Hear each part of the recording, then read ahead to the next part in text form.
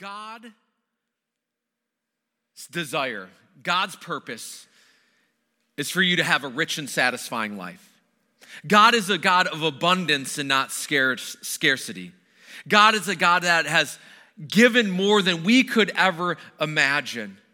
And he wants you to have a rich and satisfying life. Now, right away, some of you might feel like, wow, we are going down the prosperity gospel this morning, that God is all about health and wealth. And let me tell you that this is not what it's about today. In an article on the website Psychology Today titled, Can Money Buy Happiness?, the writer references multiple scientific studies connected with money and happiness. And in these studies, they discovered that, at least in the U.S., once you pass a certain income level, your happiness doesn't go up anymore. That threshold in the U.S. is $75,000, and once you pass that, there's no more happiness being found in wealth for you. Another study found out that the only way that money can buy you happiness is by buying you time. That when you can get rid of things that you'd normally be doing that you don't enjoy, so say you don't enjoy housework or mowing the yard, and you hire somebody to do that, in a sense you've bought yourself time, and then that can create a little more happiness. But when Jesus says, I've come to give you a rich and satisfying life, he is not talking about physical possessions. When we take time to look in the surrounding verses, we discover a bit more about what he is saying in the illustrations that he's using. Jesus is giving this illustration about a sheep and shepherds, and he calls himself the good shepherd, and that people are his sheep. Now, referencing people as sheep, you have to understand that sheep are not intelligent animals. If you leave them off to themselves, they go down paths towards destruction and hurting themselves and getting themselves into a whole series of issues. And to show you that, here's a short video of a sheep that got itself in a little bit of trouble.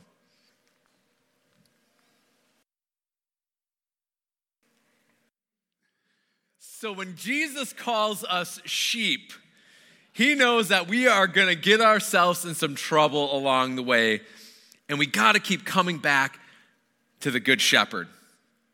Now, I'm going to come back to this idea of the Good Shepherd in a minute, but right before John 10 and John 10:9, Jesus calls himself the gate. He says, I am the gate. Those who come in through me will be saved. They will come and go freely and will find good pastures. In ancient Israel, sheep were out in these free roaming fields during the day. But at night, they'd be gathered into public sheep pens that were made of stone walls with an open door, or either that or a cave. And the shepherd, once he got his sheep into these sheep pens, would literally lay down in the door and become the gate. That shepherd, if there was anything going to come into the sheep pen or leave the sheep pen, it had to go through the shepherd. He literally became the gate. And Jesus is saying, I am the gate. I'm the only way. I am the one where salvation is found. And when you come in through me, you find good pastures. Good pastures are safe, secure places. A place with abundance of food and water and shelter. And Jesus is that gate to good pastures, to that welcoming and rich and abundant life. Now, in the same way, Jesus is the gate. He calls himself the Good Shepherd. And in verse 11, we read, I am the Good Shepherd. The Good Shepherd sacrifices his life for the sheep. And in verses 14 to 15, we read, I am the Good Shepherd. I know my own sheep, and they know me just as the Father knows me, and I know the Father. So I sacrifice my life for the sheep. A good shepherd loves his sheep, cares for his sheep. His sheep know him by name, and he knows them by name. And ultimately, a good shepherd sacrifices his life for his sheep. And Jesus was, in a sense, telling them that he was predicting his death on a cross for your sin, for my sin, to reconcile us to God. He knows you. He wants you to know him. And a rich and satisfying life begins with going through that gate called Jesus and entering into a relationship with the Good Shepherd. So I ask you, have you walked through that gate called Jesus?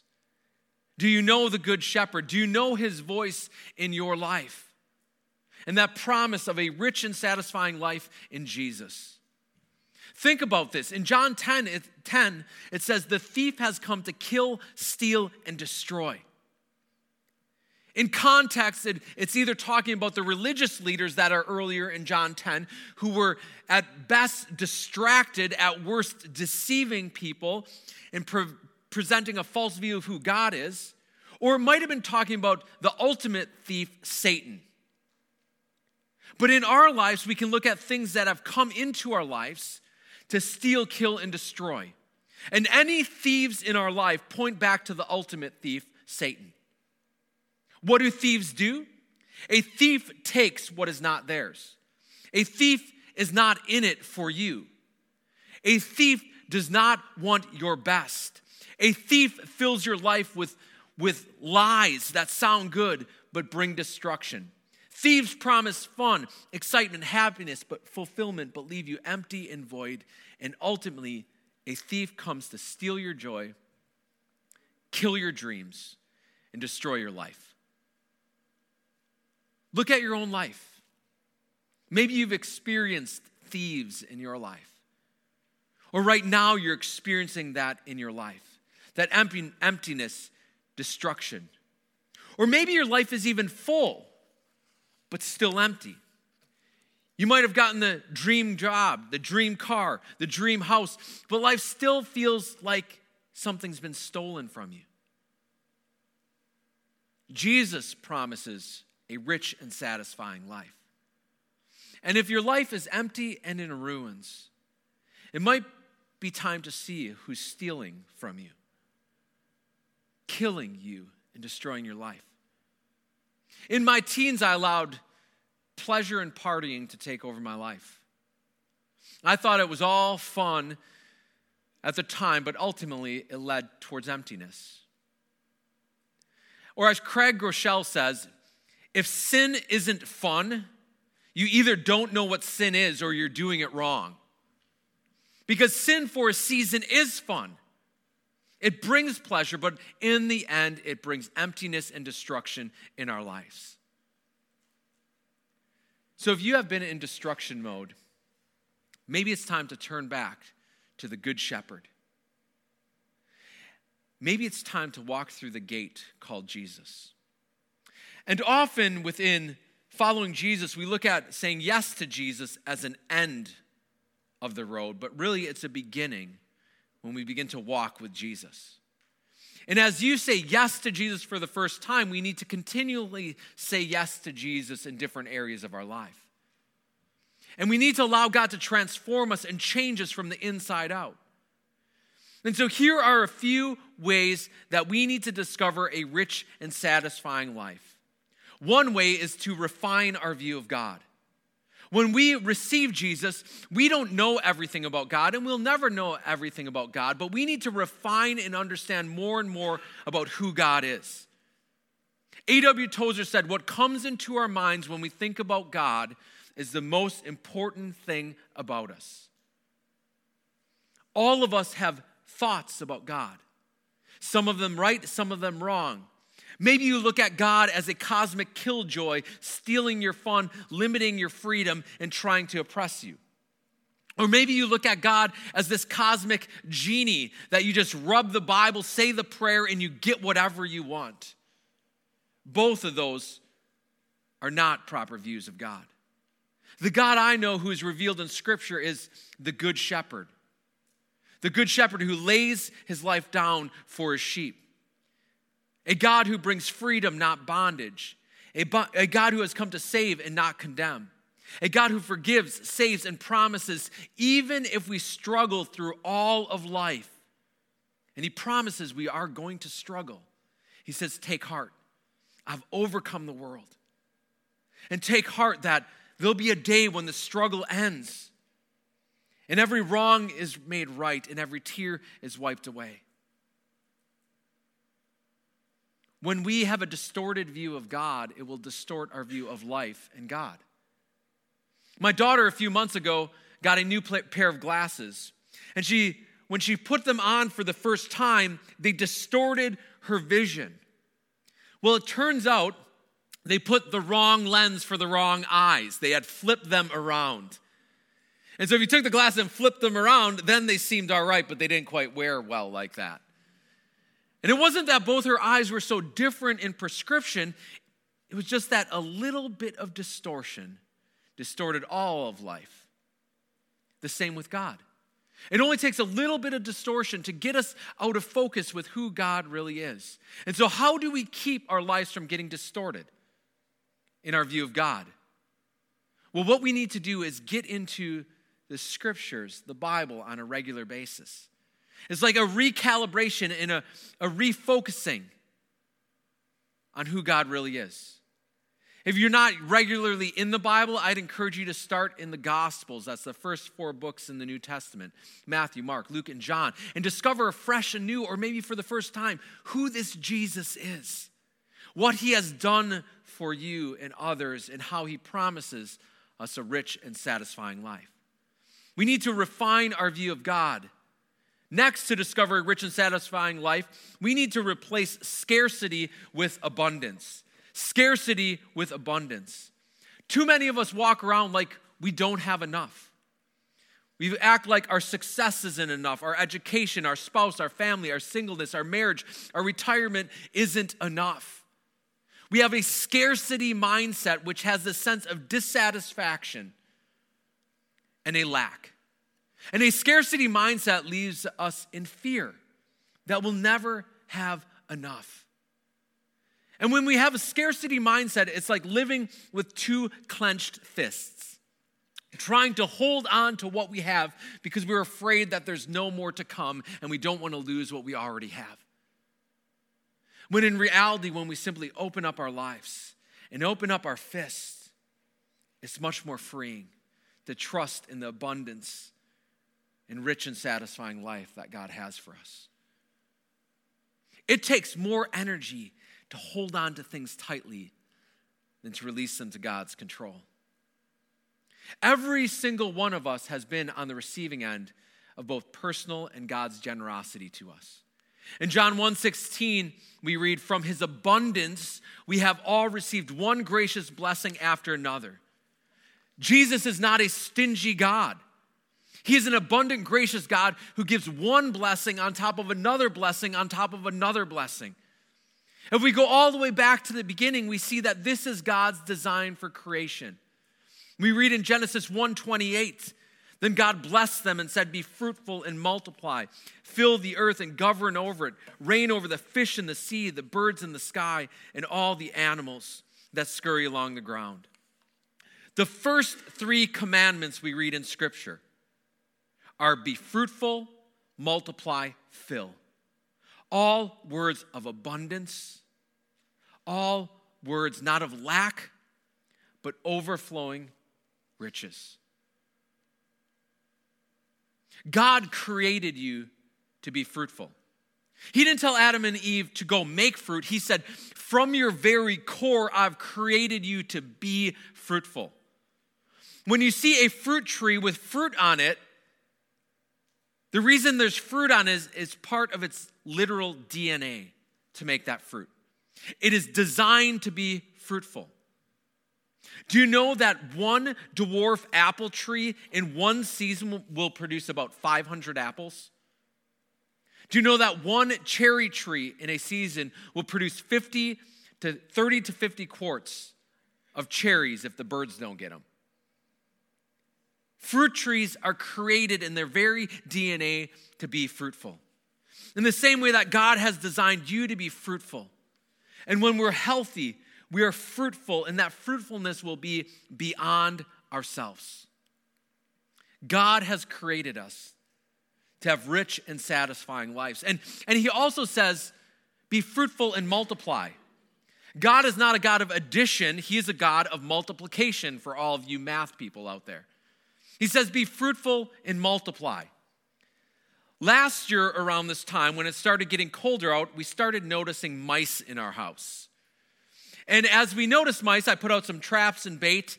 And a few days later, I went to check on the traps, and I discovered 2 small mice. or I could say 2 baby mice. And baby mice mean that something is multiplying in your house. So I looked it up. How quick do mice multiply? Well, it turns out mice multiply at about a rate of 60 mice per couple per year. And that after 6 weeks, those baby mice can produce other mice. I don't even want to do the math how many mice I could have end up in my house. I was on the phone to an exterminator before I knew it to make sure that I did not have a multiplication problem in my house. Or think about it this way. If I offered you $1 million or 1 penny doubled every day for 30 days, which one would you take? So the 1 penny would start 1 penny on the first day, 2 cents on the second, 4 on the third, 8 on the fourth. Which one would you take? The $1 million or the multiplied penny? Well, if you took the penny at the end of 30 days, you would have $5,368,709.12 by simply doubling that penny every single day. Now let's translate this to something else. Think about if you decided over the next 12 months to pray faithfully that somebody would come to say yes to Jesus for the first time. And you said, when this person comes to say yes to Jesus, I will personally disciple them, invest in them, with the goal of them investing themselves in somebody else who will say yes to Jesus and then multiply themselves in somebody else. At the end of year 1, you would have 2 people, you and this other person. At the end of year 2, you would have 4 people. At the end of year 33, you would have more than 8.5 billion followers of Jesus. 33 years. If we'd simply begin with the one right in front of us and say, I'm committed to the one and investing in the one. God told Adam and Eve, be fruitful, multiply, fill the earth, make the earth full. God is a God of abundance. You might be thinking, I don't know abundance in my life, Mark. My life feels like more like subtraction and division, not addition and multiplication. Well, I'd encourage you to just be reminded that the thief comes to steal, kill, and destroy. And have you allowed thieves into your life? And if you say, no, it's not about that, then I would encourage you to go read the book of Job. Because maybe God has allowed you to suffer for a purpose, and maybe you don't know that purpose, yes. But God has said that he wants to give us a rich and satisfying life. And the riches and satisfaction come in different ways than we often expect. It might be spiritual health, a good friend, or an opportunity to share Jesus with somebody and see them say yes to Jesus, like I had this last week when I prayed with somebody to say yes to Jesus for the first time. Amen? There's not a light up in the foyer yet because I'm waiting to see if that person could come to church on Sunday and give testimony, but we'll light it pretty soon. But God wants to give us a different type of rich and satisfying life. And sometimes, and finally, it might come from reorientating your life. That we reorientate our life from receiving to giving. Acts 20:35, we read, remembering the words of the Lord Jesus himself, it is more blessed to give than to receive. A rich and satisfying life recognizes that it is more blessed to give than receive. We have already received an abundance from God, blessing upon blessing. We have been given so much that it only makes sense for us to give some of it away to others. Have you ever gone to a restaurant where they skimped on the food? I remember going to a pretty expensive restaurant, and when I got done with my meal and left, I needed to stop at a drive-thru on the way home to just fill the void because it was so skimpy. Maybe it was a nice plate, but it just didn't fill the void. And we've all been to restaurants like that or met misers and skimpy people, like the Ebenezer Scrooges or the Grinches that look how they can hold on and gather instead of give away. There's something about giving that pries our fingers and hearts wide open to God's generosity for us and others. And there's so many different ways we can give in. We can give in time, talent, and treasure. And this is all reflecting ultimately the greatest giver of all time, God, who loved the world and gave his one and only Son for us. Think about time. God has given us all time that we can give to different areas. This year as a church, we've given over 1,600 hours beyond our church wall to show Jesus with our actions to our community. Every Sunday, around 35 people give of their time and talents to make what you're seeing happen. From children's to greeting, to communion, to welcoming, to putting signs out in front, to a hot cup of coffee, to worship. People are giving of their time and talent to make this happen every single week. You might have heard the old saying, people don't care how much you know until they know how much you care. And by giving time, you're saying, I care. We can give our talent, our supernatural talents and natural abilities to God for his purposes and kingdom. We can teach, pray, plan, lead, serve, and give our talents to others because it's more blessed to give than receive. And we can give of our treasure, the possessions we have, the money we have earned. Do you think that God tells us in Scripture to give the first 10% back to him because he needs our money? He doesn't need our money. I believe that he puts that as a starting point, regular, systematic giving to his purposes because he wants our heart. And Jesus says that where your treasure is, your heart will follow. Your heart follows your treasure. And as you give to God's purposes, God has your heart follow. If you've ever supported missions, you know that your heart goes towards missions. If you support the local church, when decisions are made, they become a little bit more personal. Maybe with the name change even. Because you're saying, I'm invested in it. My heart is connected to this. I've seen it again and again, my friends. Durwood Alliance Church, brothers, sisters, you are a generous church. We are playing in a league a couple times our size in what we do with our community, with our giving, and so many other areas. And so I don't want you to in any way hear guilt today, but that you are a generous church. And maybe God is even moving you to more. I don't know. But I can tell you, we can never outgive God, and to live a rich and satisfying life, reorientate from receiving to giving. The thief has come to steal, kill, and destroy. Jesus has come to give you a rich and satisfying life. When we walk through the gate called Jesus, when we invite the Good Shepherd into our lives, when we refine our view of God and replace a scarcity mentality with abundance and reorient from receiving to giving, I believe we'll have rich and satisfying lives. Let's pray. God, you are a generous God, and we can never outgive you. And I pray, God, that we would know your generosity in our lives. I pray, Father God, that you would fill us to overflowing with your abundance, that we could be generous with others. God, I pray if people today are not experiencing that, Lord Jesus, may you help them to identify the reason why and make those adjustments. And Father, may we ultimately see that the thief has come to steal, kill, and destroy, but you have come to give us a rich and satisfying life. Amen.